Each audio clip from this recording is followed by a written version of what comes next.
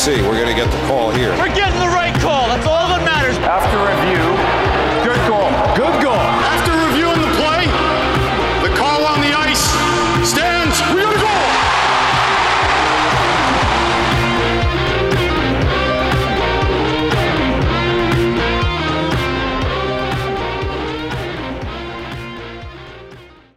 And we are live, Rangers and hockey fans. Thank you all so much for chiming in for another episode here at Rangers Review, either here on YouTube on Morty NHL or wherever you catch your podcast, probably the following day at the time of recording this now on September 23rd, 5 p.m. Eastern time. We'll be breaking down all there is to know for the Rangers after what's been actually a really entertaining time. Now that we finally have gone out of that limbo of the offseason, we're actually getting set for the season. The preseason starts this weekend, but we'll be breaking down everything there is to know about how development camp has went, who are the key performers in both Steven's eyes and my eyes, and really breaking down the captaincy for the Rangers, as from Gerard Gallant may note. It looks like we are going to have one definitely by opening day. Opening night for the Rangers. So we'll see who ends up getting that. We'll break down a little bit further and just some more things and exciting stuff about Steven actually being able to hit the States fairly soon. Something that we're all happy about. If you guys don't know, Steven does not reside in the United States. He lives all the way out in Europe, currently in Ireland. But yes, some exciting news. So let's just start with that, Steven. And again, shout out everybody that's here in the live stream right now that's watching this on YouTube. We appreciate all you guys chiming in. We'll be taking questions towards the end of the episode per usual. But yeah, exciting news. Let's start off on a good note here, right? Got a lot of texts and private messages on Monday when it was announced. Looking forward to flying to New York on either the 17th or the 18th. I'll be staying until December 4th, going to a couple of Ranger games, driving up to Hartford for a Wolfpack game. When's that? The 20th of November, Saturday. Oh, are you doing that just so you can see all the young prospects? Of course, yeah. Yeah, makes sense. Celebrating Thanksgiving in New York for the first time in my life. What's Thanksgiving like where you reside? There isn't one, right? Yeah. So for obvious reasons, I just sound like an idiot. But no less, that's cool though. I didn't want to say it, but yeah. No, I'm glad that you're able to do this now with your fiance. That's fantastic. So what games are you intending to go to again this year for the Rangers? 2 home games against the Sabres and Islanders.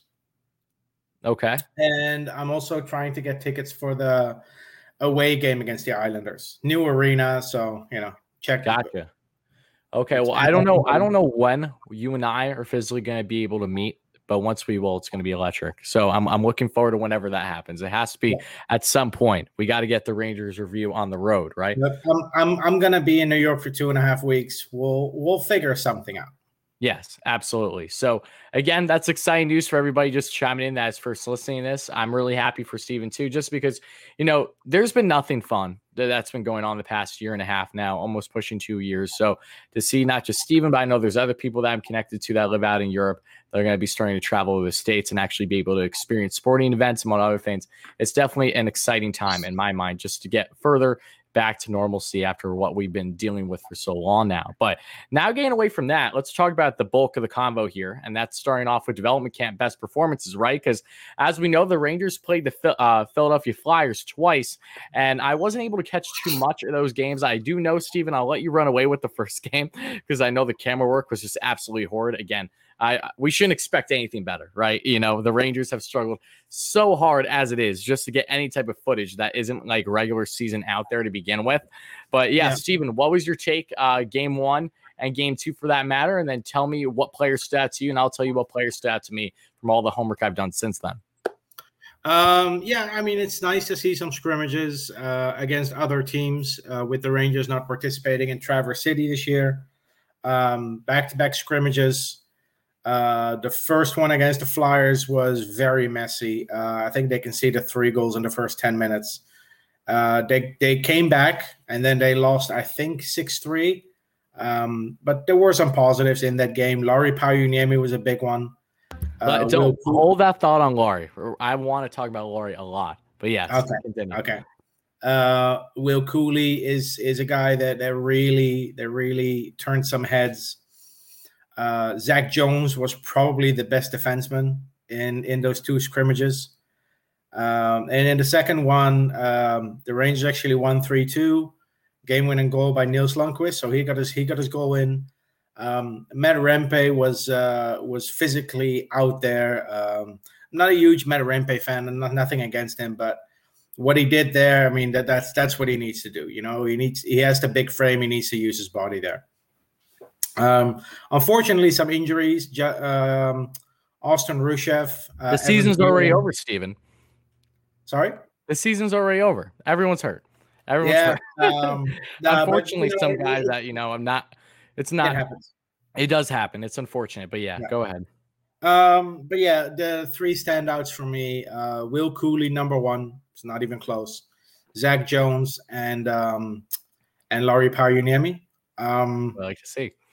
And I think the guys that I expected to do well were doing well. I didn't expect Morgan Barron to score like 6 goals in 2 games. He's NHL ready. For those players, for Morgan Barron, Niels Lundqvist, Braden Schneider, Matthew Robertson, Zach Jones, the games that really matter to them are the NHL preseason games, of which the first one starts on Sunday.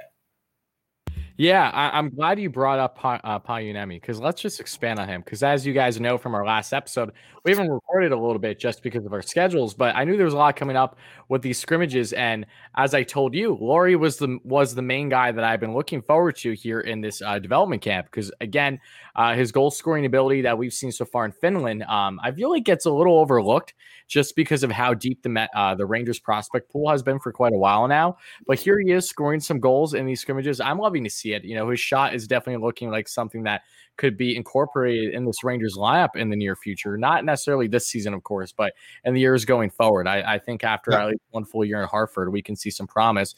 Zach Jones, let's talk about Zach for a minute too. Yeah, he really looks like he commanded the zone nice from everything that I saw. And would you say that Will Cooley was not just potentially the biggest standout, but also a big surprise? Because I know, like, Will Cooley, we understand his resume, we understand what he brings, the type of style that he is, as he's viewed himself trying to be Tom Wilson-esque, just without the whole Tom Wilson factor of who he is and the bad things he does. But it was obvious that he was making a difference every time he was on the ice. So would you like to expand a little bit further on Will and just kind of the surprise? I was a little taken back in a positive way on how he performed.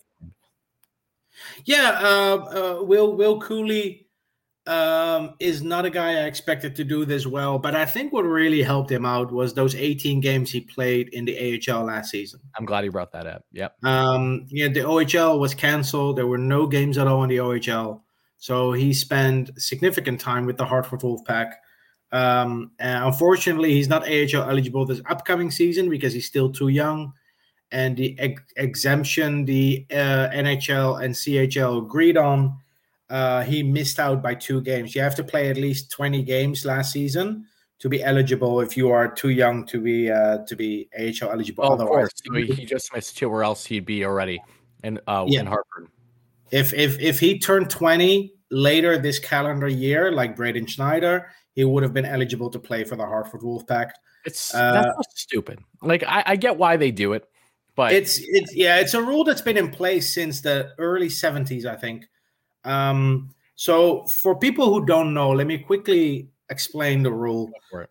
Players drafted outside of the major junior league, so the WHL, OHL, and QMJHL, cannot play in the AHL, the American Hockey League, until they have either completed 4 full seasons in major juniors, or if they turn 20 before December 31st of that calendar year. So Braden Schneider is 19. He turns 20, I think, in October. So he is eligible, even though he only completed 3 full seasons. A couple of years ago, the Rangers drafted Sean Day in the 3rd round in 2016. Sean Day was AHL eligible at age 19 because he was an exceptional status player in major juniors. So he started playing at age 15. So he had completed his 4 full seasons, even though he was only 19 years old. There is a little caveat here because it's about players being drafted out of major juniors. The exception is players that were in major juniors on loan are not limited to playing the AHL. Rasmus Sandin of the Toronto Maple Leafs is an example, and Philip Zadina. They played in their draft year in the OHL on loan because they were still contracted to their teams in Europe. So when it comes to AHL eligibility, any player that was drafted in the 2019 draft or prior is eligible. Any player from the 2020 draft that turns 20 years old later this calendar year is also eligible. For the Rangers, that's Alexis Lafreniere and Braden Schneider. Okay, so I'm glad. Yeah. Pardon me. I'm glad you brought up in regards to Sean Day as well with the exceptional stats, because that's something I think gets forgotten about a bit. But yeah, when it comes to the Wolfpack and the AHL system, I don't hate it. Like I said, I understand why they have it for a certain age limit, but I think it just personally bothers me more, especially when you have the unique situation where he was only out by 2 games. Like, why could it have been if you at least played 10, 15 games? But no, you have to play at least 20. You know, see, the threshold was determined after the season was over. If this threshold was determined months earlier when the season was still ongoing, and the Hartford Wolfpack had the opportunity to play Will Cooley for 2 more games, they probably would have. Yeah. I do think last season it has awoken this debate again for the first time in God knows how long. And I wouldn't be surprised if there's some sort of amendment to this rule where if like every NHL team can have like 1 or 2 players that are exempt from this limitation. Yeah, that would be nice, especially guys that, you know, like or like the transfer agreement has stipulation with regards to eligibility for the AHL for first round picks. Maybe that can be something. If a player from the CHL is drafted in the first round, 1 per team can play in the AHL. So for the Rangers last season, Braden Schneider would have been eligible. Yeah, I like that idea, especially if you have a situation where if there's 2 people, especially when you look at the draft. I understand that the natural concern with the AHL and wanting it for a certain age limit is because teams might push kids too soon, if you will, have them in an AHL environment when they're simply not prepared for it. Maybe it's too much, but if you have that exemption, especially with players that... So the reason this rule was initially implemented is because it's to avoid dilution or to avoid like the talent walking away from major juniors at age 18. So it's more so on it not hurting juniors versus the actual impact in the AHL. Exactly. And you have players like Matt Barzal and Mark Scheifele who played 2 full seasons in juniors after they were drafted. And having those players still in your junior leagues helps keep that at a high level, but it also makes it worth it for these junior teams to invest in certain players. If you are going to invest in the WHL Bantam draft, for instance, a top 3 pick on a 16-year-old with the risk that you're losing him in 2 years, you give yourself 2 seasons to win. Yep. So there's just really no window. And it would just be a crapshoot. Now, at least you still have some sort of planning, you know, in the stability, WHL, if you will, with the team. Exactly. There's a little stability in there. And I think that's important over, you know, in comparison towards, like, I'm someone who is not in favor of NBA, for instance, on how you can be drafted, you know, your first year out of college, or even there's players that simply don't. I know that there was for a while where you wouldn't even have to go to college. You'd be drafted out of high school. I know that's the case with baseball, but baseball takes a while to develop. But, you know, especially from that college standpoint, depending on what sport you're following, you could be invested in the team every year, but have a completely different roster configuration every year. Say they're a big name club for whatever sport, and then they all be drafted, especially basketball. Whereas you have juniors, that way you can actually have an investment and actually have some sort of commitment. And that will also build up the following, in my mind, to a certain extent of those young stars as well within that area, which will be beneficial to both sides. Yeah, and it's a two-sided coin. Of course, these players want to play in the AHL because it's professional hockey. You get to earn a paycheck, but I understand why the CHL put their foot down in the 70s and said, "Listen, we need some sort of safeguard to keep these players in our leagues, because otherwise, if those players are leaving at age 18, then the knock-on effect it could have is where top prospects in the future wouldn't even go to the two major juniors anymore. They would always go to the USHL or NCAA." Yeah, no, exactly. And that's fair.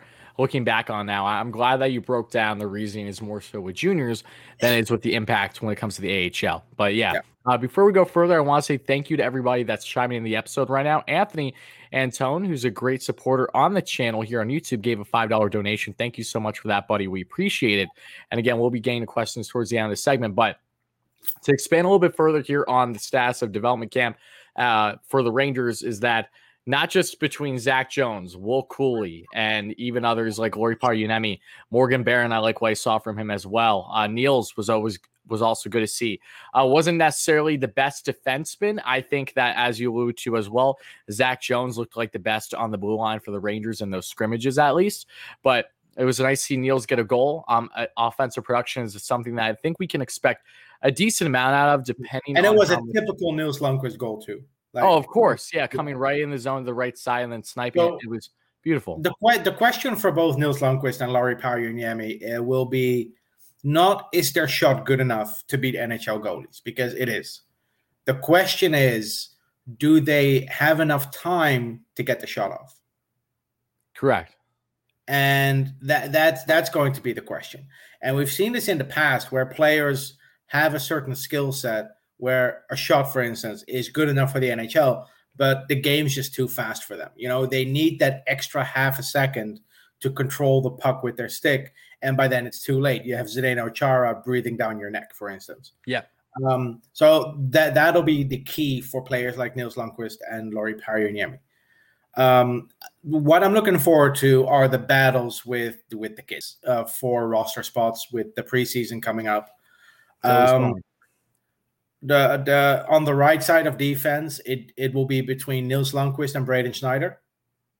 And on the left side of defense, there's one spot, in my opinion, that's still up for grabs, where Keandre Miller is the front runner, of course, but Zach Jones and Matthew Robertson are serious candidates. I'm not saying that I wouldn't put my money on Jones or Robertson, but they're in it. They have a chance, and they will fight for it. They will probably play all 6 preseason games or 5 preseason games and push Keandre Miller to his limit to keep that spot in the lineup.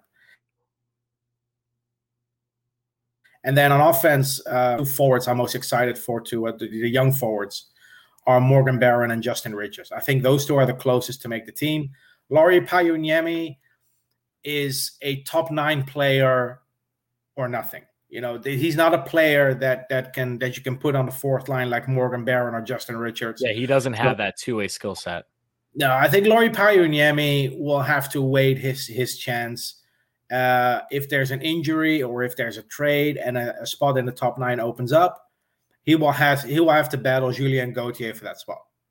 And that's okay, though. And I think what's important, too, about as we are entering preseason now and these battles, right, starting this weekend at the time we're recording this live right now, is that the defenseman is going to be so exciting, as you allude to. Keandre Miller, this is only, in my mind, going to help him.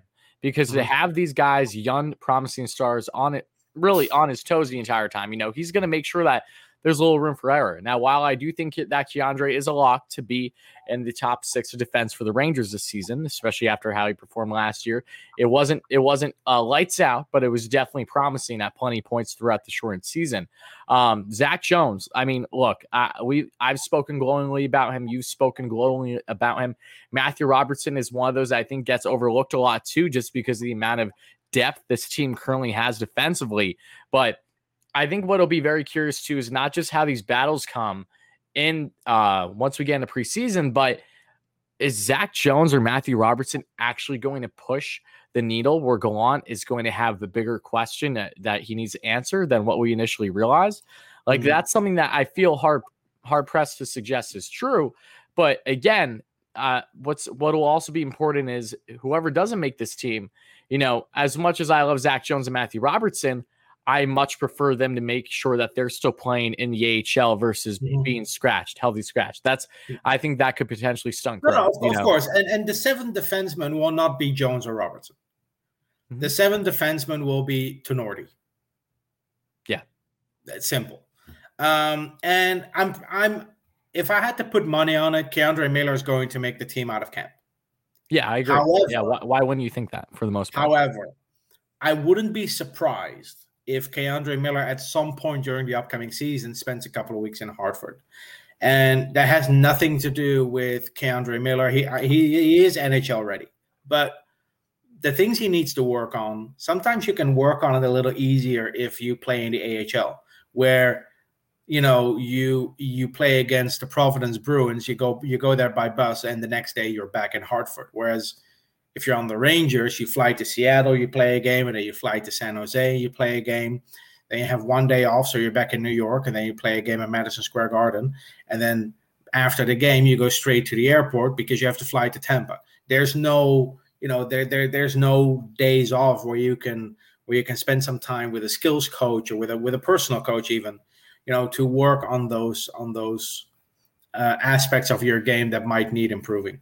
And it could be a similar situation as Philip Hedl. In 2018-19, Philip Hedl played 75 games in the NHL. He was basically an NHL regular.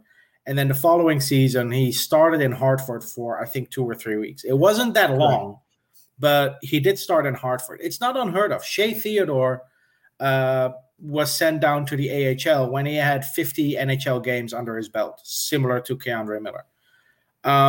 However, for that to happen, either Zach Jones or Matthew Robertson has to push him out of the lineup.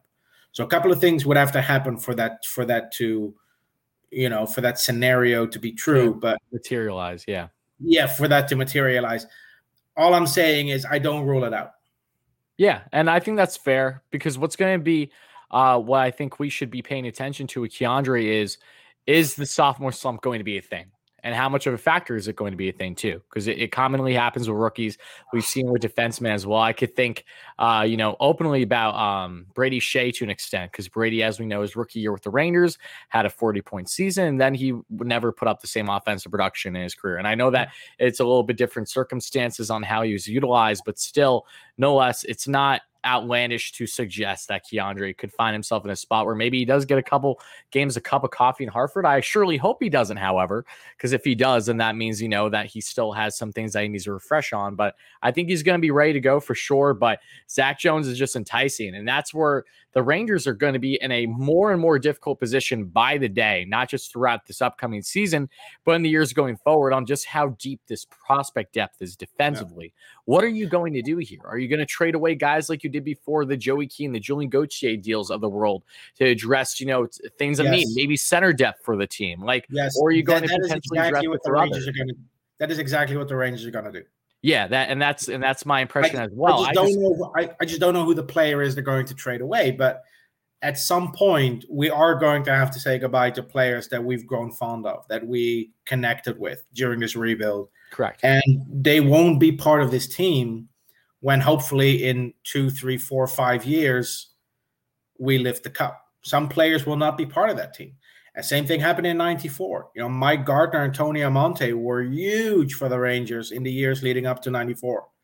But when we finally got there and won the cup, they weren't there anymore. That's just sports. That's just what happens. All I hope for is that once we get to that point, that the Rangers obviously make the right decision, because it's not like we just have, 1 or 2 extra defensemen. We have a good chunk right now that are either just cracking the roster or just below them that, you can make fair arguments for having any and every of them part of the future for the Rangers D-core, and that just won't fit. Robertson and Schneider, I would say on a large portion of teams in the league, Robertson and Schneider would be top 5 prospects. if you would take players under 23 with fewer than 100 NHL games, Lafreniere is number one, and then the next three in whatever order someone wants will be Kravtsov, Miller, Lundqvist, and then you get Schneider, Robertson, Jones, Barron. This rebuild has been very successful, and some Ranger fans might not see it, but the luxury Chris Drury has is that he can just pick and choose which prospect he's going to trade for what he wants. And I've always said the LA Kings are a perfect trade partner for the Rangers. Oh yeah, it's a broken record with all their center depth. It is. They have so many center prospects that would be a perfect fit for the Rangers. They're not like top line players in the future, but they are good players that you can build on. Someone like Rasmus Kupari or Gabe Velarde, or if you really want to go all out, Alex Turcotte. Because the centers they still have Kopitar, they still have Danault, Quinton Byfield are going to get rid of. They got a bunch. They have Madden, Akil Thomas, so many center prospects. They're like what the Rangers have with defensemen, the Kings have with center prospects. It's an amazing. It's a match made in heaven. Whether that happens, I don't know. Maybe they target another player, but the Rangers have assets to trade without it hurting their rebuild, and that's the big difference between the Rangers today and the Rangers 10 years ago. When the Rangers 10 years ago started making trades, they were giving up depth players. They were giving up first-round picks. They were giving up the future. They gave up Tim Erickson, who, Tim Erickson didn't work out in the NHL, but the moment he was traded in 2012, he was regarded one of the top defensive prospects in the world. Thank you. I'm glad you brought that up. Because at the time, that was a big deal. Yeah. A year prior, the Rangers gave up 2 second-round picks. Mm-hmm. Tim Erickson in 2012 was probably comparable to Nils Lundqvist, that kind of hype. And then Artem Anisimov, Brendan Dubinsky. They traded for St. Louis, but they gave up Ryan Callahan, so it didn't really do anything depth-wise. Mm-hmm. But first-round pick, second-round pick. And then in the Yandle trade, you give up a first-round pick and you give up Anthony Duclair, who later becomes an all-star and has 20-goal seasons. Not the superstar player that the Washington Capitals gave up in Philip Forsberg for Martin Erat, which is probably the worst trade in the NHL in the last 10 years. Yes. But you give up Anthony Duclair, who is a player that the Rangers really could have used in those years after the Yandle trade. I will say, though, not to get on a tangent, it felt just like Duclair didn't have a place to stay under Alain Vigneault's system, and that went down with the frustration of not being able to develop. Because I really like Duclair. I was a big fan of his. I still am to this day. I'm glad they have stability in Florida now. But devil's advocate here. I don't necessarily think that Anthony would have thrived under AV. That's possible, but look, to circle back to my point, the Rangers have so many assets to trade that they can trade away 3 top prospects, and where it doesn't hurt them. Yeah, no, you're absolutely right, and that's why it's exciting, because the Rangers are just they have an embarrassment of riches when it comes to these decor prospects and what ones are they going to prioritize, and it's really going to just be about a fight for the fittest. Who is going to, one, crack the roster, but 2, who is going to impress the most during their time in Hartford, where it's like, okay, we're definitely still on the notion that we need to keep this guy in the organization, or even you're still on the notion that, wow, this guy is so good, but he still isn't better than anyone we currently have and will continue to have. So let's part ways with him, and either a bigger deal, something that makes sense for a player that could come on the roster now in some aspect, most likely offensively, or in a scenario where you can at least part ways again with a prospect that fits the needs of what the Rangers are looking for right now, which again is something like center depth. But now I want to get into a little bit further on preseason, because as we know, there's a bunch of games coming up starting this weekend, this Sunday. We're going to have the Rangers versus the Islanders. It's exciting. Normally preseason hockey isn't anything to get too amped about, but this year I'm going to stop you right there. The last 3 years, the preseason has been the perfect opportunity for Ranger fans to get familiar with the rebuild and with the prospects. I'm aware. I should have clarified. Normally, as in the sense of when you watch preseason hockey, like in general, I'm not referring to the rebuild years. Rebuild years, there's a difference, okay? But I'm saying the Rangers, we can still execute on this while the Rangers have a great prospect pool, because they're not going to have it forever. Let's be real here. As they continue to grow together, we're not going to continue to see these young, exciting, fresh names that we built off of really since 2017 now. Well, but I'm not sure about that. I mean, the Boston Bruins have been contenders for over a decade. Correct. And during that decade where they were contenders, they added David Pastrnak, Charlie McAvoy, Brendan Carlo, Jake DeBrusk. If the Rangers keep drafting the way they are now, because it's not just the top picks, it's not just Lafreniere and Kakko. Oh, I'm aware. They got Miller and Lundqvist in the 20s. They got Barron, I think, in the 6th round. Those are exciting prospects. Zach Jones, a 3rd-round pick. Matthew Roberts, a second-round pick. Braden Schneider, 19th overall, which is a pick you can end up with even if you're a playoff team and you're contending. Mm-hmm. If you make the playoffs and by some bad luck you are first-round exit, you pick in that 17 to 24 range. That's where the Bruins got Pastrnak. You know, that's where the Capitals, when the Capitals were competing for years in the last couple of picks of the first round, they really did well. They got players like Kuznetsov, Johansson, Burakovsky, McMichael. That's Connor McMichael recently. So there is still value to be had in the later part of the first round, and there will still be hopefully prospects that we can get excited about. Oh, we drafted Chris Kreider 19th overall, and you know that's if we can draft a player that will have the career of Chris Kreider, if we have a pick around 19th or 20th overall, I'll take that and run, because for all the criticism Kreider gets, he's had a damn good career for a player drafted 19th. Oh, especially to be more so in the latter half of the first. You're absolutely right. Yeah. But I think though there was a misunderstanding. I think you took it too literal, because my point is that we've had great prospects. We don't necessarily know how long that's going to continue. So while you definitely could be right, you know, having top picks in the draft the past couple of years like we did, still having good picks in the first round and beyond, that like we've been fortunate to have the prospect pool that we have at this point. And this year will again be another showcase of just that. And more than anything, it'll be exciting because, as you alluded to already, we had these battles for guys that after multiple years of developing within the organization, you know, either in parts of Europe or in juniors, are now with the team and they're ready to make a splash either in Hartford or potentially on the Rangers roster, even if they just missed the cut. But we have the first game again against the Islanders. Then we have more games Tuesday, the following Tuesday against Boston, then the Devils, Bruins again, Devils, Islanders, and that'll do it. There's only 6 preseason games, I believe, before the season starts on October 13th. So, Steven, question you, going into preseason right now, I know we've discussed the battles. I know what we're excited about.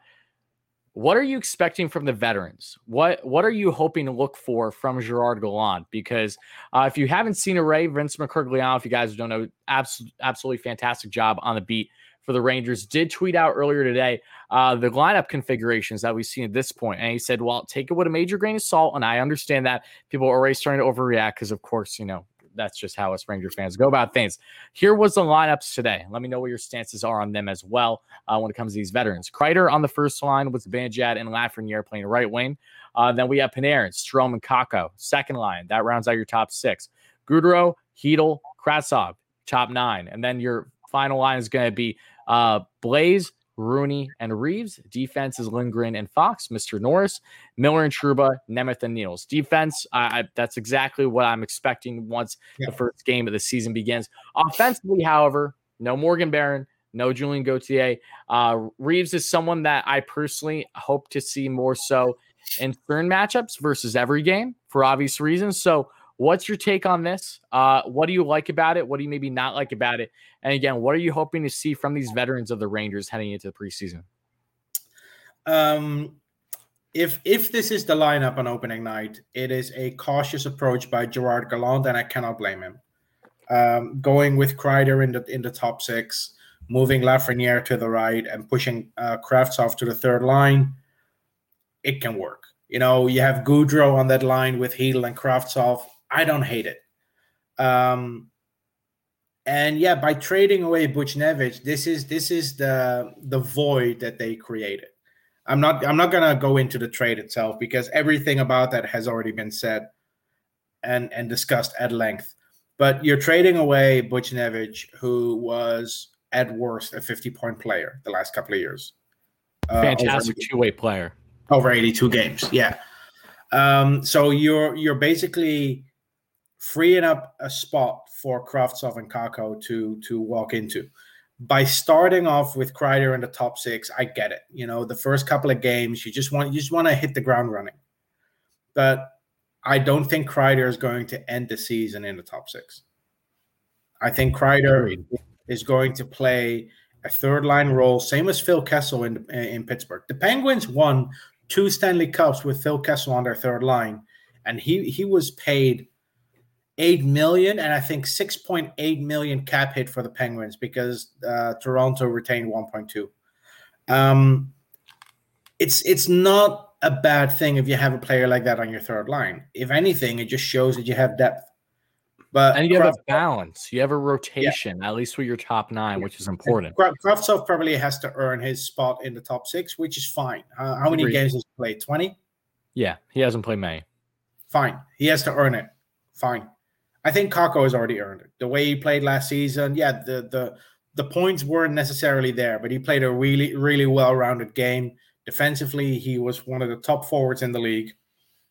He's going to get there. So yeah, I'm excited to see Lafreniere, excited to see Kakko. Defense, I think there's no surprises there. Expectation, like I said, is that Miller will make it on opening night. And Nemeth is going to make the team. Yeah, there's no way Nemeth is not making the team after they sign him for 3 years. Exactly. I agree with you. So yeah, we'll see what happens. It's going to be exciting. I don't expect to see the veterans a lot in the 6 preseason games.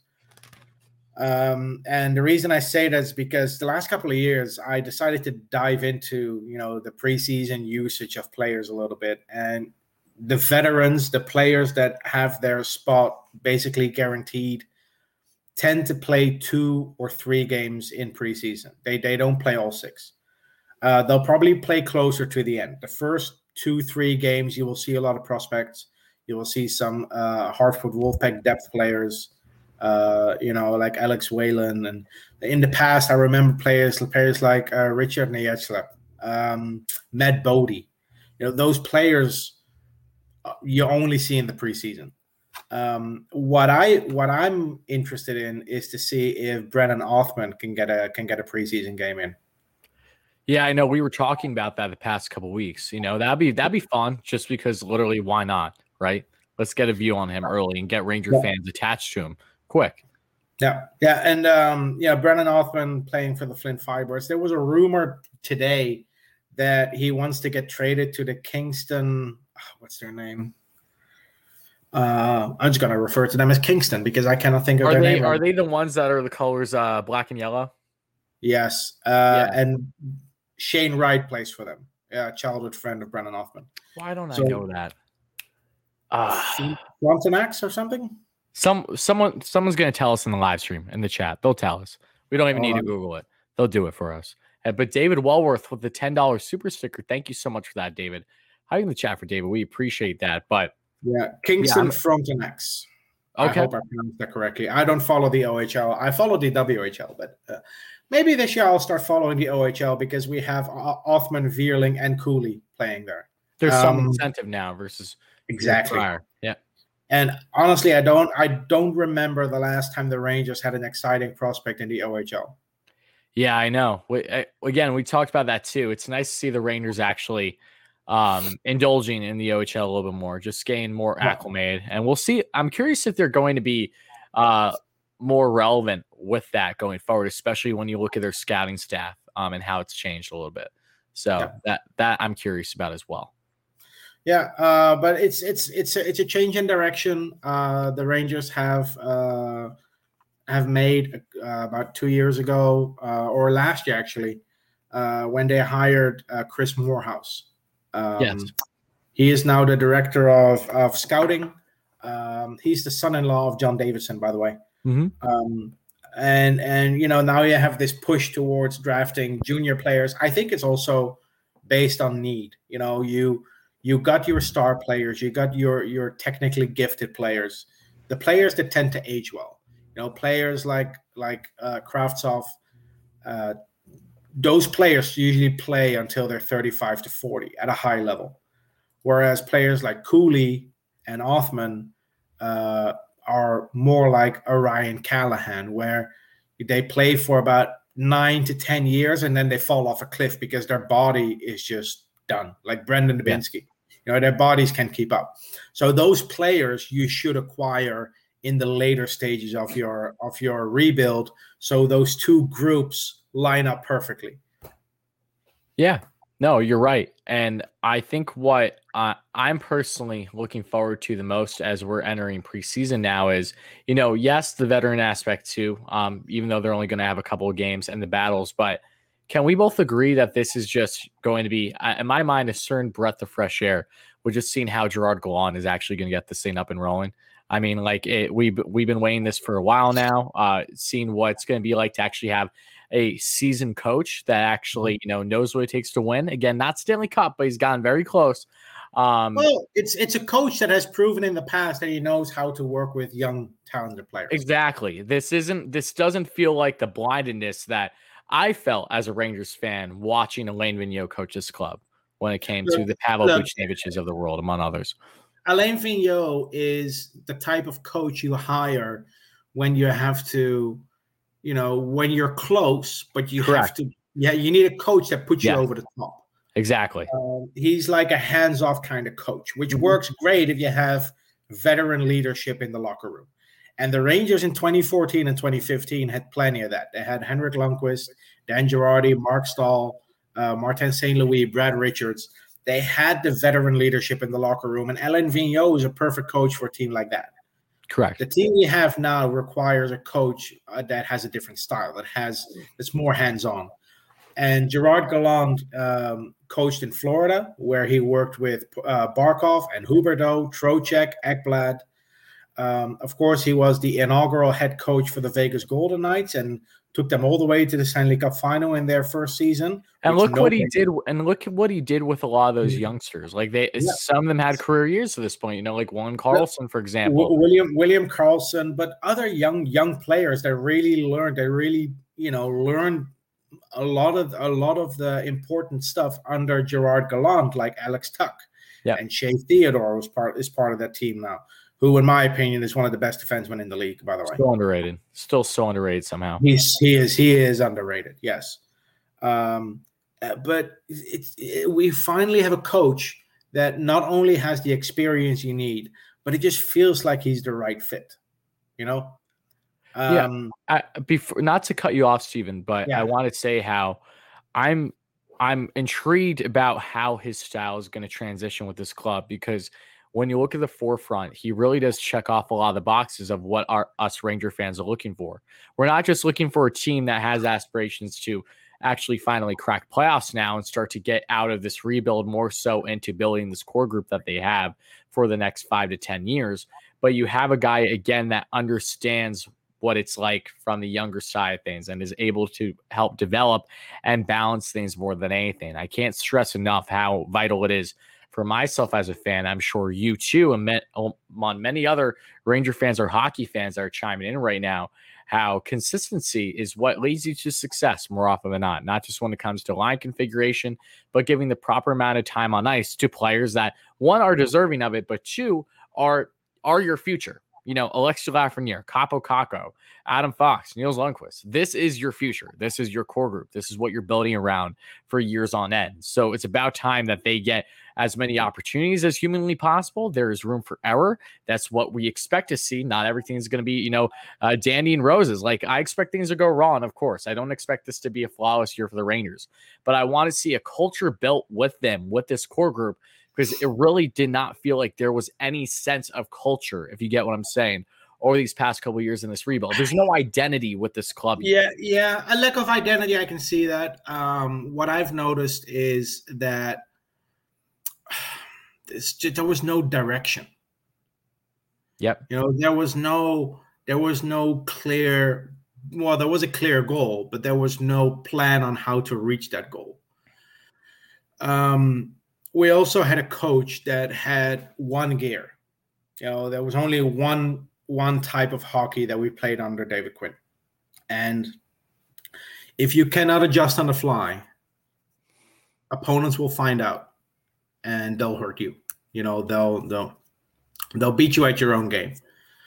Gerard Gallant has the ability to midway through the game, if things don't work, make a couple of changes and have the team play a different style of hockey. Whereas under Quinn, it was always the same. Skate to the red line, dump the puck, forecheck. That was 95% of Rangers hockey the last 4 years. The remaining 5% was when Panarin had the puck. Mm-hmm. And I think under Gallant, we'll see a more structured approach. We'll see players actually being confident because they are given the confidence by this coaching staff. Players will no longer be afraid to make mistakes. They will no longer be terrified that the puck bounces off their stick blade through no fault of their own. Let's get some aggressiveness with this team, not just from a physicality perspective, but actually when it comes to, just commanding your own play. Like, look, every team controls their own fate at the end of the day, barring, bad bounces and natural things that happen in the game of hockey. But I want to see this team actually come together as a group, back up one another, have that next man up mentality. Don't be afraid to defend your team, for one, something that, again, was heavily addressed this past offseason. So we'll see how that gels with the club, but also just have that intimidation factor where I know when the Rangers play certain teams, I'm not feeling comfortable against them. Not so much because, they're these big, bad, players that, you're scared that the team's going to just get absolutely ragdolled, but just the natural style of play between how balanced they are offensively and defensively. But knowing that once you reach a certain point in the game, you're shut down. Think about those Boston Bruins for a certain extent. They have the star power, but they also have a great balance of being able to make everything else work. The Tampa Bay Lightning, another great example, has been grittier than what you maybe originally think, and them helping them win back-to-back Stanley Cups. The New York Islanders, who in my mind are so John Tortorella-esque to this day, while they can't get over that hump to this point because they don't have those X factors offensively, they have done everything but that. They have gone this close to really getting where they want to be. Those are teams I don't enjoy playing, because I know that they know how to shut a team down. Yeah, the Columbus Blue Jackets now remind me a lot of the Rangers in 2012. They have the right mentality. They have the players who are willing to die on the ice. They will block a puck with their face if they have to. But like the 2012 New York Rangers, the Columbus Blue Jackets don't have, like you said, that top-end talent. Exactly. And the Rangers didn't have it either in 2012. And that's why we came up short. We didn't have the game-breaking talent that you need in the playoffs, that you need to win a series. Now the Rangers have that. They have Panarin, they have Lafreniere and Kakko coming up. They still have Zibanejad, who, he's getting a little older. He's getting close to 30, but still, he's a 30, 40 goal scorer. And now they're adding players like Sammy Blais and Barclay Goodrow, who, Barclay Goodrow might be a little bit overpaid, but that's the price you pay for a guy that has 2 Stanley Cup rings. No one's going to be complaining about it. This guy's an X factor for the Ranger come playoff time. And let's not forget, a year and a half ago, the Tampa Bay Lightning traded a first-round pick for Barclay Goodrow, and there were a lot of Lightning fans who were furious because they were like, why are we giving up a first-round pick for a guy who cannot even put up 20 points? And then what happened? And I'm not saying Barclay Goodrow is the main reason they want to cut, but they added Goodrow, they added Blake Coleman, and this was after they were swept by the Columbus Blue Jackets in 2019. And then the narrative flipped. And now they are back-to-back Stanley Cup champions. And yes, it is also because of Kucherov and Braden Point, who's probably one of the most underrated players in the league. Even though he's one of the best players in the league. He is. He was a goal per game in the playoffs for about a month. That's what it feels like. He's been the most clutch player in playoffs in recent history, for sure. Well, Kucherov put up Gretzky type numbers in the playoffs. I know, but luckily for him Yeah. in Tampa, But- that he didn't but have to worry about it too much yeah. in season. He just had to. But step they in no matter have what. those players at the top, and they rounded it out with players that they drafted. I think what set the Tampa Bay Lightning apart from everyone else in the league, and I've mentioned this before, their development program they have in Syracuse with the Syracuse Crunch. Fantastic. That's what the Rangers need to learn from. Mhm. They need to figure out what the Syracuse Crunch is doing, because you can talk about how well they are, how good they are at drafting, but yeah, Braden Point, 3rd round pick, Andre Palat, 7th round pick, Kucherov, 2nd round pick, they all developed in Syracuse, and so did Tyler Johnson and Alex Killorn, undrafted. No, Yanni Gourde. Mm-hmm. Undrafted players developed the exact same way in Syracuse as the players that we consider good draft picks. Yeah. It's not their drafting that's exceptional. It's good. It's not their drafting that's exceptional. It's the way they develop their players in the AHL. That's what I want from the Rangers. That's what I want from the Hartford Wolfpack. I want to have an environment where players are comfortable, where they develop into something useful for the Rangers. Before Philip Hedl, who was the last forward that actually developed in Hartford? Anisimov? Maybe. How long was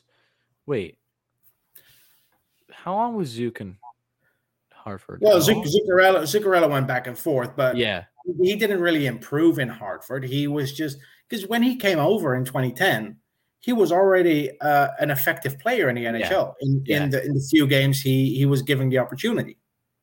there really isn't a specific Ranger I'm thinking of that has had a decent to substantial impact in a while. But I'm talking about a player that played in Hartford and that actually lit up the league, that actually put up amazing numbers and really improved. Before Philip Hedl, I think we have to go back all the way to Artem Anisimov. I think so too. The Hartford Wolfpack is a graveyard for Ranger prospects. It's ridiculous. The narrative is changing though, which is great to see. It's 100% changing. A couple of years ago, Chris Drury took over. Ken Jernander is out, so that's a big deal. So hopefully things will change now, and hopefully they can put a system in place. They can put an environment in place where we can actually help these kids grow into the players we need them to be. Yeah, no, you're exactly right, and it's going to be interesting to see how the Wolfpack continues to develop this year, which is going to be a massive development year for them, might I add. Again, with these battles with the guys that are not going to be making the Rangers, having their first year of actual North American hockey in the AHL, that's going to be big and it's exciting. I enjoy going to Wolfpack games. I don't reside far whatsoever from the Phantoms for the Flyers, so I definitely like to catch every time the Wolfpack go up against them, but actually see. Go ahead. Sorry, by the way, the Lehigh Valley Phantoms have the best quality video, the best camera quality in the AHL. Oh, it's nice. I've watched it before. It's good, right? Oh, yeah. It's like the what is it? Through Service Electric? I'm forgetting. Like full HD, like proper coverage. It's like you're watching an NHL game. Yeah. Almost. Yeah, no, they do a good job. For sure, yeah. But yeah, I enjoy. The thing is that it's true. The Rangers need the Hartford Wolfpack to be for them what the Syracuse Crunch is for the Tampa Bay Lightning. Mm-hmm. Yeah, and that's I think what we're going to continue to get here over these next couple of years, which I know I'm enticed by, just knowing that these guys are actually in a spot to succeed. One. But two, a lot of them are together. So part of the Rangers core group that's currently building that will continue to. Relationships are already being had here. What I think is going to benefit everyone. Like we very well could be seeing a D pair for the Wolfpack this year. That very well could be a D pair for the Rangers. It's not outlandish to suggest that, or these next couple of years, depending on how they go about their defensive pair configurations. But with that being said, I know you're excited for the preseason. I am too. And as we're kind of wrapping up things now here, before we get into Q&A, I did want to talk about, and specifically one player that very well could find himself landing on the Rangers one day. the one that I was happy once the Rangers drafted him. They called him, nicknamed Buzzsaw from High-Lookton Juniors. Let's talk quickly about Brett Berard. As we know, he was drafted by the Rangers last year, and I know you just did an interview with him that we can expect an article form at some point. And if you guys don't know, Steven does plenty of prospect interviews. We'll probably begin some type of form on the channel eventually, but for now, we're definitely going to be supporting Steven through Forever Blue Shirts, where he gets those articles posted, and he's always talking about it on his Twitter. Check him out, @statboy_Steven. So, Steven, how did the interview go today? And any kind of sneak peeks you could give us, any little fun notes to be had before you actually get this piece out? Brett Berard has had an interesting 12 months since I last spoke to him. He won gold at the World Juniors, played with Hunter Skinner. He had his freshman year in college, which was a little bit of a weird one, like it was for everyone else. No fans in the stands. Yeah, you could hear a pin drop. Games being canceled last minute. They had a couple of games against UConn, University of Connecticut, and he was telling me we get to the rink, we get dressed, we go out for warm-ups, and during warm-ups they inform us that the game's canceled because there was a positive case on the other team. So it was such a weird season. But he's really looking forward to his second year in college with the Providence Friars. He has worked out in the offseason with a couple of very interesting names. Matt Beniers, second overall pick for the Seattle Kraken. Alex Newhook, who was drafted by the Avalanche. Matt Boldy. Love Newhook. Who's a Minnesota Wild prospect. So they're all from the Boston area. So they work out together over the summer. So it's interesting to hear how players spent their offseason, how they prepare for the next season. And for Brett Berard, there's another link to the Hartford Wolfpack. Ryan Martin, who was hired to be the assistant coach or general manager. Is it assistant? Why am I thinking he's assistant? I know. Quickly check this. I know he was hired because I remember. Make a fool of myself. I know he was hired. I just want to make sure I get the title right. So he's a general manager for the Hartford Wolfpack now. Correct. He was a scout for the Team USA under-20. Oh, there you go. Brett Berard had extensive talks with him when he was on their summer showcase team, when he was on their training camp preparing for the World Juniors. So when he makes it to Hartford, and I think he will in the next 2 years, we were talking about how there's already some familiar faces for him. So that's nice.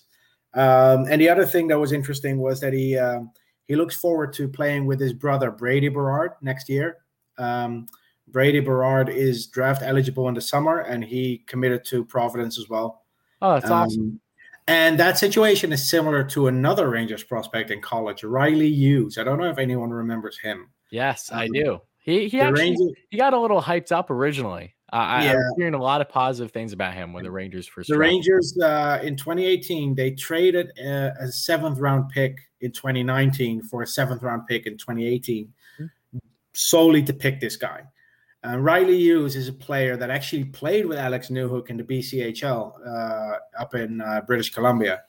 But his younger brother is named Jack Hughes, not the New Jersey Devils Jack Hughes, but born in 2003, Jack Hughes. And he committed to Northeastern, so they will be playing together, two brothers, this season. That's awesome. So, it's interesting to hear, the differences and how Brett Berard is looking forward to his first full season. And it got me thinking, I didn't really think about it before, and I didn't realize it, but this upcoming season is going to be the first full season in the NHL for Adam Fox and Ryan Lindgren. I know. Look, it's still. And Capo Caco. They're gonna have their first full season after still just babies. Like honestly, it's crazy knowing that Foxy, like this is just year 3 for the man. Like, and not even they've been. You can combine the past 2 seasons, and that's one full one. For the most part. The first season was 70 games. The second season 56. So we're finally getting to see what these guys can do over the course of a full season. And the same is true in college for these kids. They get to play against teams from other conferences, which wasn't the case last year.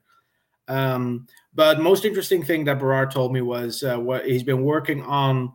On his physicality. He gained 10 pounds, and I asked him about his skating. Has it changed, or did it slow you down at all? But funny enough, it actually made him, according to him, according to his teammates, it made him even faster. So, well, yeah, it's good weight he's adding on, more strength, right? Yeah, it's good core strength that he's adding on, good weight.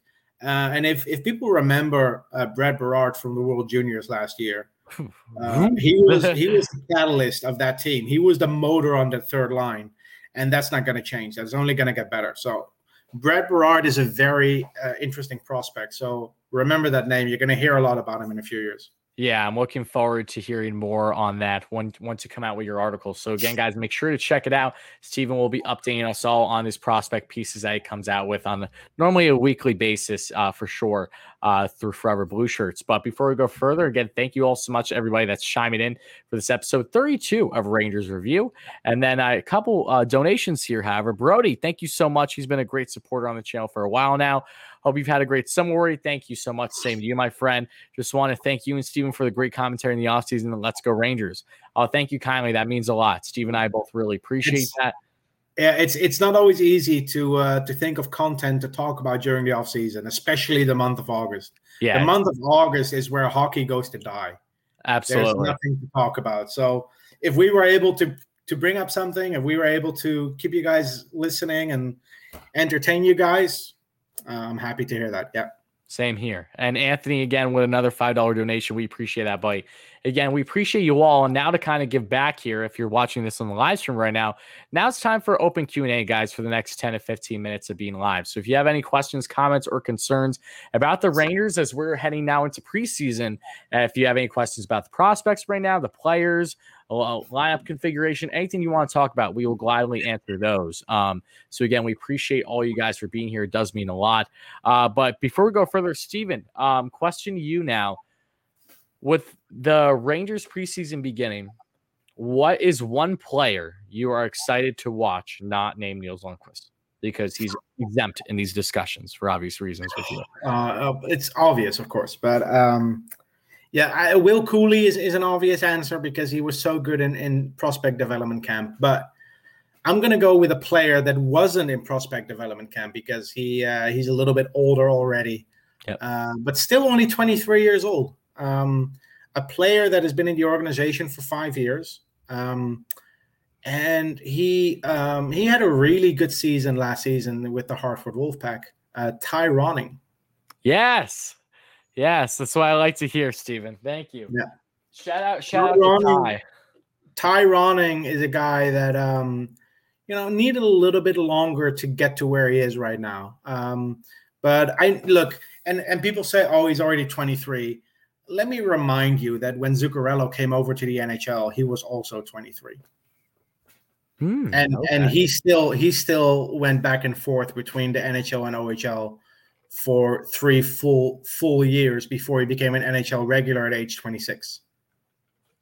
Zuccarello did not become an NHL regular until he was 26. Let that sink in for a second. Yeah, it's easy to I shouldn't say it's easy to forget, but Zook's story is just amazing. Playing with Norway in the Olympics and getting noticed and everything that transpired thereon. Ty Ronning, however, I think I've told you this story before. I've always been a big fan of his, especially, his final year in juniors. Yes, I know he was a little older in the group, but still scoring 60-plus goals was nothing short of remarkable. He's definitely one of those that I've looked up to. I love smaller statured players as it is because I myself am smaller statured. The 1 year I actually got a chance to play some ice hockey my senior year of high school, I wore number 7 for him. 1, it's my lucky number, and 2, that was his number at the time. So shout out to Ty Ronning. Always been a big fan of his, a big supporter.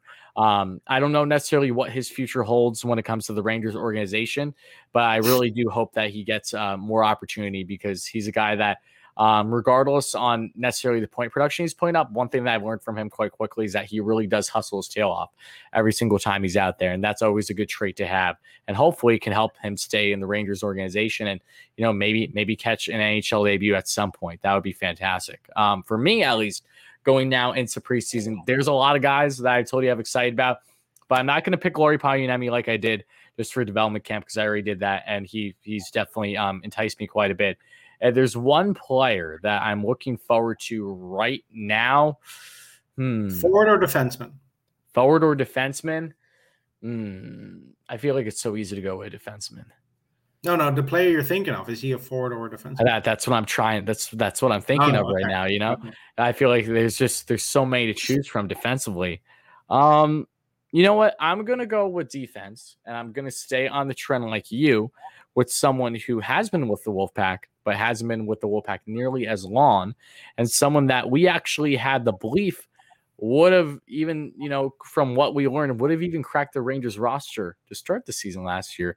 That was Tarmo Reunanen. So I'm going to go with Tarmo. I'm curious what he's going to do because he's, again, another guy that's pretty much in the shadows, if you will, of a lot of these younger up and coming Ranger defense prospects. He had a cup of coffee last year, as we know, and he's a guy that could very well be bouncing in and out of the Rangers lineup depending on injuries or whatever it may be. So I'm going to go with Tarmo. I liked him. I liked what I saw from him at spurts throughout the season last year when he was actually playing and what he did in Hartford. So I'm going to go with it. A very interesting pick. Definitely not a flashy or favorable one per se, but just one that I'm curious to see what he's going to bring this preseason.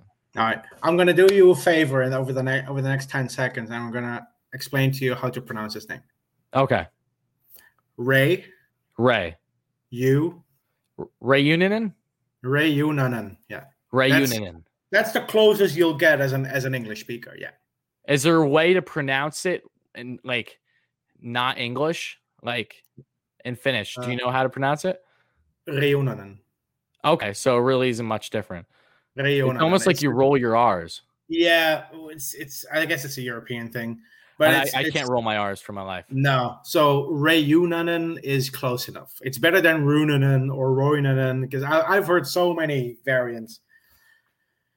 But yeah, I just wanted to get that out there. Anyway, questions. Yeah, what questions we got? I was too caught up in the Tarmo talk. Okay, so let's see here. What's up, Black Thunder? Yo, Warrior, I'm finally able to join you guys on a stream. I've been super busy with school, but fortunate to be here. Happy to have you here, my man. You've been a great supporter. Let's see. Killer Inc. says, thank you, Stat Boy, Stephen Wardy. Awesome breakdown as always. Continue the great work. Watching live from Australia. Awesome. Wow. Happy to have you. Again, we got people from all over the place, especially when it's hockey coverage, because that literally, reaches out everywhere. If it wasn't obvious enough. Sydney, Australia is Waratah's country. It's a rugby team. Oh, nice. So. I also, someone commented earlier, I think you saw it, I pinned it. I'm like, is the guy on the right a Lafreniere fan or something?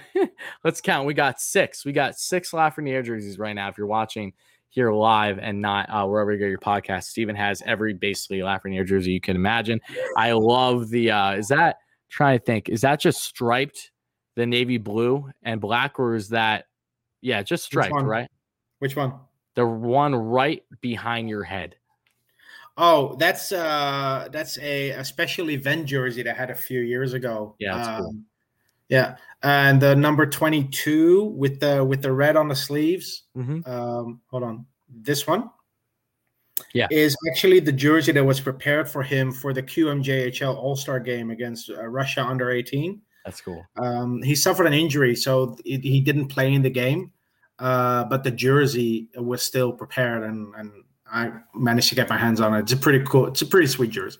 Yeah, that's sick. I love all of them. I got the normal reliable over here, but it still gets the job done with the Rangers home blues. Hey, it still works. It's still Lafreniere. Yeah, it's still classy for sure. Lafreniere this upcoming season needs 4 points to become the highest scoring Lafreniere in Rangers history. I know, you schmuck. I saw when you tweeted that. I'm like, of course you threw out a stupid statistic like that. It is funny though that Alexi isn't the only one that is a Lafreniere Rangers history. So in 1988-89, the Rangers had a player, Jason Lafreniere, who I think he played like 80 games for the Rangers. Legend. 24 points. How amazing would it have been though if they were related though? Honestly, that would have been pretty cool. Honestly, I was hoping Alexi would have gone with number 15 because of it, but he didn't. You cracked me up. Yeah, my brother saw you talk about that. He's like, of course Steven tweeted this. Like, why wouldn't he? Who else? All right, so a couple more here. Do I think Kreider could ever be moved, and how hard will it be? Yeah. Yes, I think Kreider will be moved potentially, but a couple years from now, based on how his contract contract setup is right now when it comes to the no trade / no move, but not right now.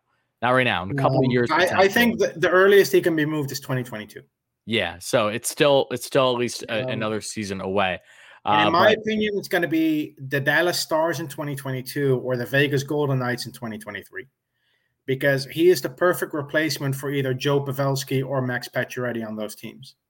Yeah, no, you're not wrong. And Kreider ideally would go to a team that's still contending, you would assume. And they both play in a state where there's no state income tax. So okay, that's for the signing bonuses. That's huge. Oh, okay. I was like, I don't know how much stock that's in for Kreider, but that's a fair point. Okay. Yep. Alex here with Niels or Zach making opening night roster. Yes, I think we can agree that. No, you have to choose one. You cannot just say yes. Niels or Zach. No. Let me talk, Steven. I think that's going to be Niels as a lock.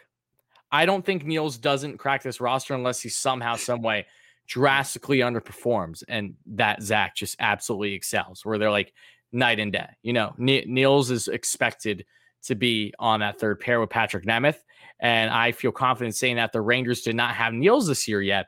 Patrick Nemeth would not be a New York Ranger because of that Swedish connection that they have with another, just to help with transition a little bit. So what would your take be here? Niels, I would say 95% chance he makes the team, unless he has an injury or unless Braden Schneider scores 15 goals in 6 preseason games. I think Braden Schneider is going to play in the NHL this season. I just don't think it's going to be an opening night. And the same goes for Zach Jones. I think Zach Jones is going to play in the NHL this season, but it won't be opening night. I think. You think Schneider is going to actually get a game this year? Sorry? You think Schneider is going to get a game this year? Yeah, of course. There's injuries, there's stuff going on all the time. That's fair.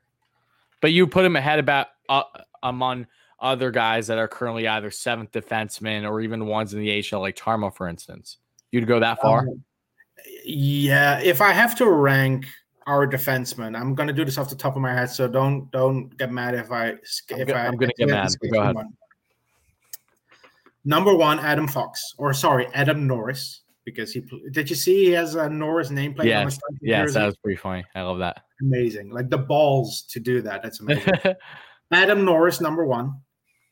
Jacob Trouba, number 2. Ryan Lindgren, number 3.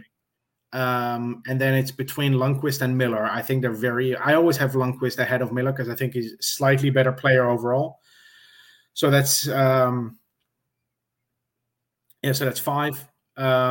And then Patrick Nemeth, who's a starter. And then after that, it gets interesting. The order I have them in is Braden Schneider, Zach Jones, Matthew Robertson, Tarmo Reunanen, Hunter Skinner, Jared Tenorti, Anthony Bitetto, Libor Hayek, Mason Gibson.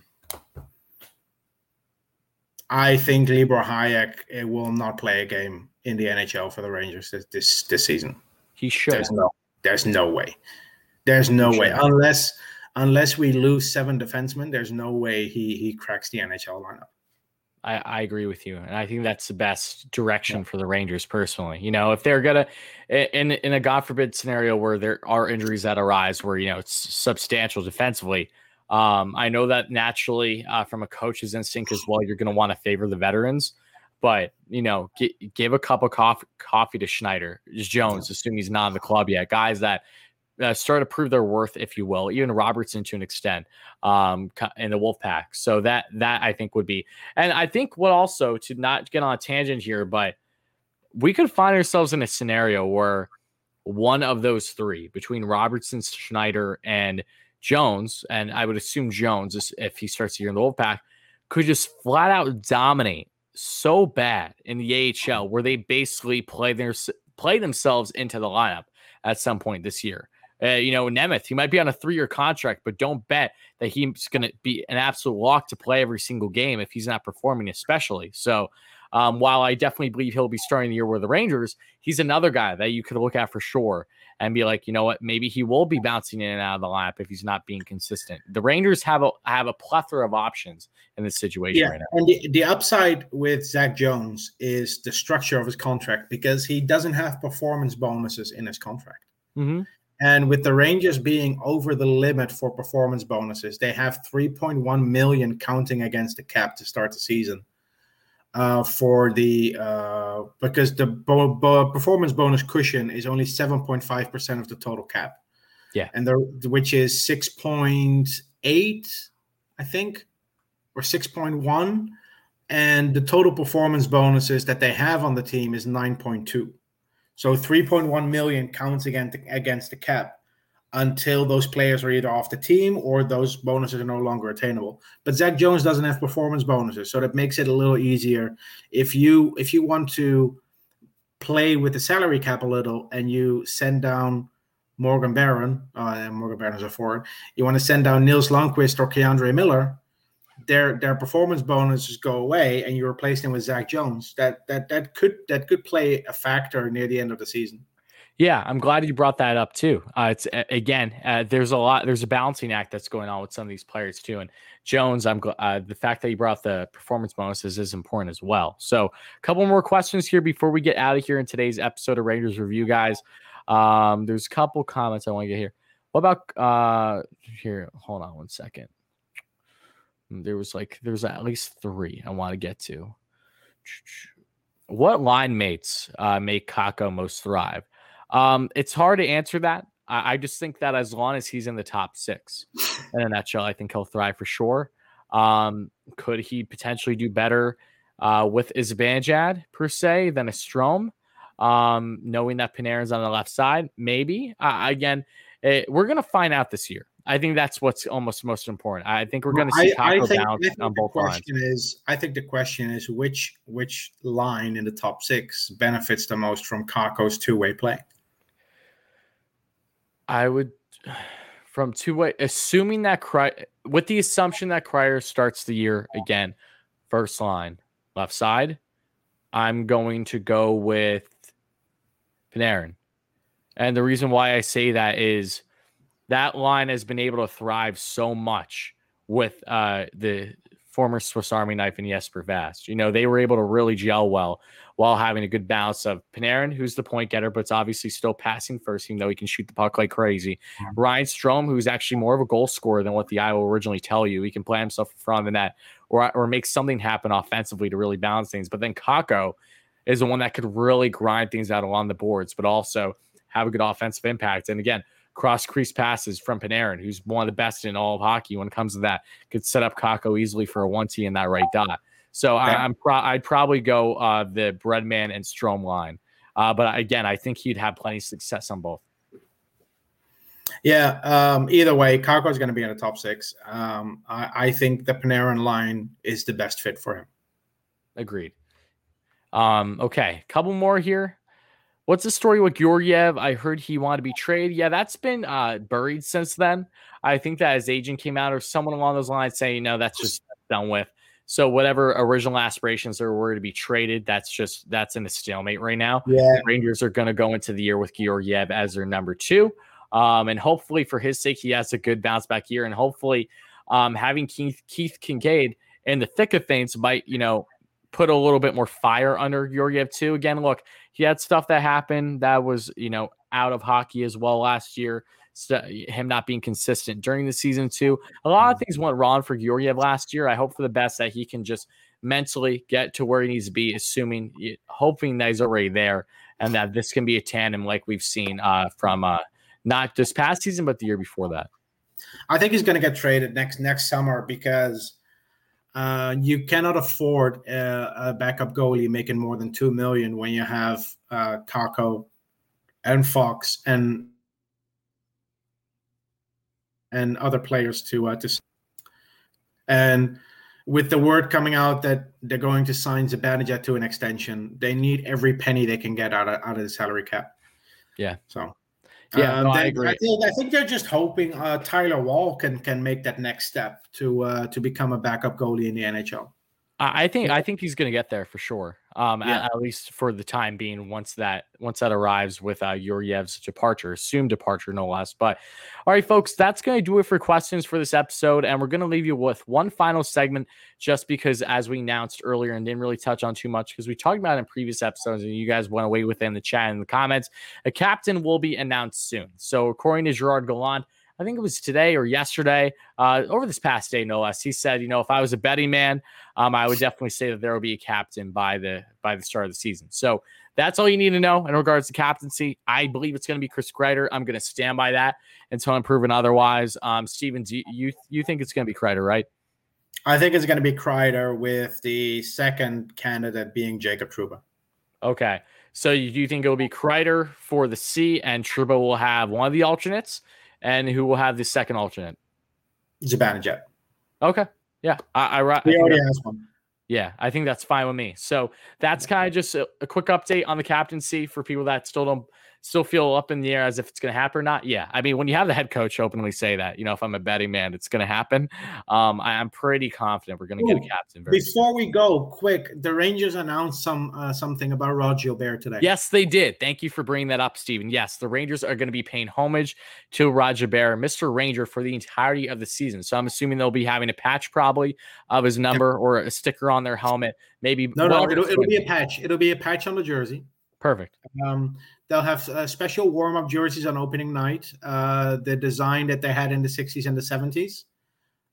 They will all have Gilbert number 7 on the back. Those jerseys will be sold for the proceeds will be donated to the Garden of Dreams. And they are announcing a Rod Gilbert Award, which will be handed out to the player that best exemplifies leadership on and off the ice every year on the Rangers. Oh, that's okay. So it's kind of like a captain award, if you will, on a year-to-year basis. Yeah. I guess you could call it that. Yeah, that's cool. I like that. We love the awards that happen every year, as it is between the team's MVP, the Steve McDonald Award, all those things. So add another one in there. I think that's perfect and a great way to pay respects to Mr. Ranger and Rod Gilbert, who passed away just around a month or so ago now. But yeah. Awesome. I'm glad you brought that up, Steven, for sure. Any final words before we get out of here in today's episode? Do you want to do predictions for the first game? Why the hell not? Okay. First game, Rangers Islanders. I am going to go Rangers win 4-2. Okay. I'm going to go with a 4-3 Islanders win. Okay. Yeah. This is just assuming that it's mostly prospects playing. Yeah. So, not that I want them to lose to the Islanders, but this is a preseason. I can live with. The preseason is really difficult to predict, because how many prospects are you putting in your lineup? How many prospects is the other team going to put in their lineup? Are they going to put Parise in the lineup because they want to see what he can do? It's I just want to see a lot of goals, and I want to see the kids do well. Yeah. As long as the kids do well and we see a lot of goals, then I think we'll be satisfied either way. So great stuff there from Steven, and great stuff from everyone that chimed in this episode of Rangers Review. Number 32 already, with plenty more coming and leading into the season and so much more. So again, thank you all so much for watching, listening, wherever you get your podcast, folks. We'll be back again probably sometime next week after at least a couple preseason games were in place, and we'll see how the Rangers were doing at that point. But until then, talk to you guys soon. And Steven, let's go Rangers. Let's go Rangers.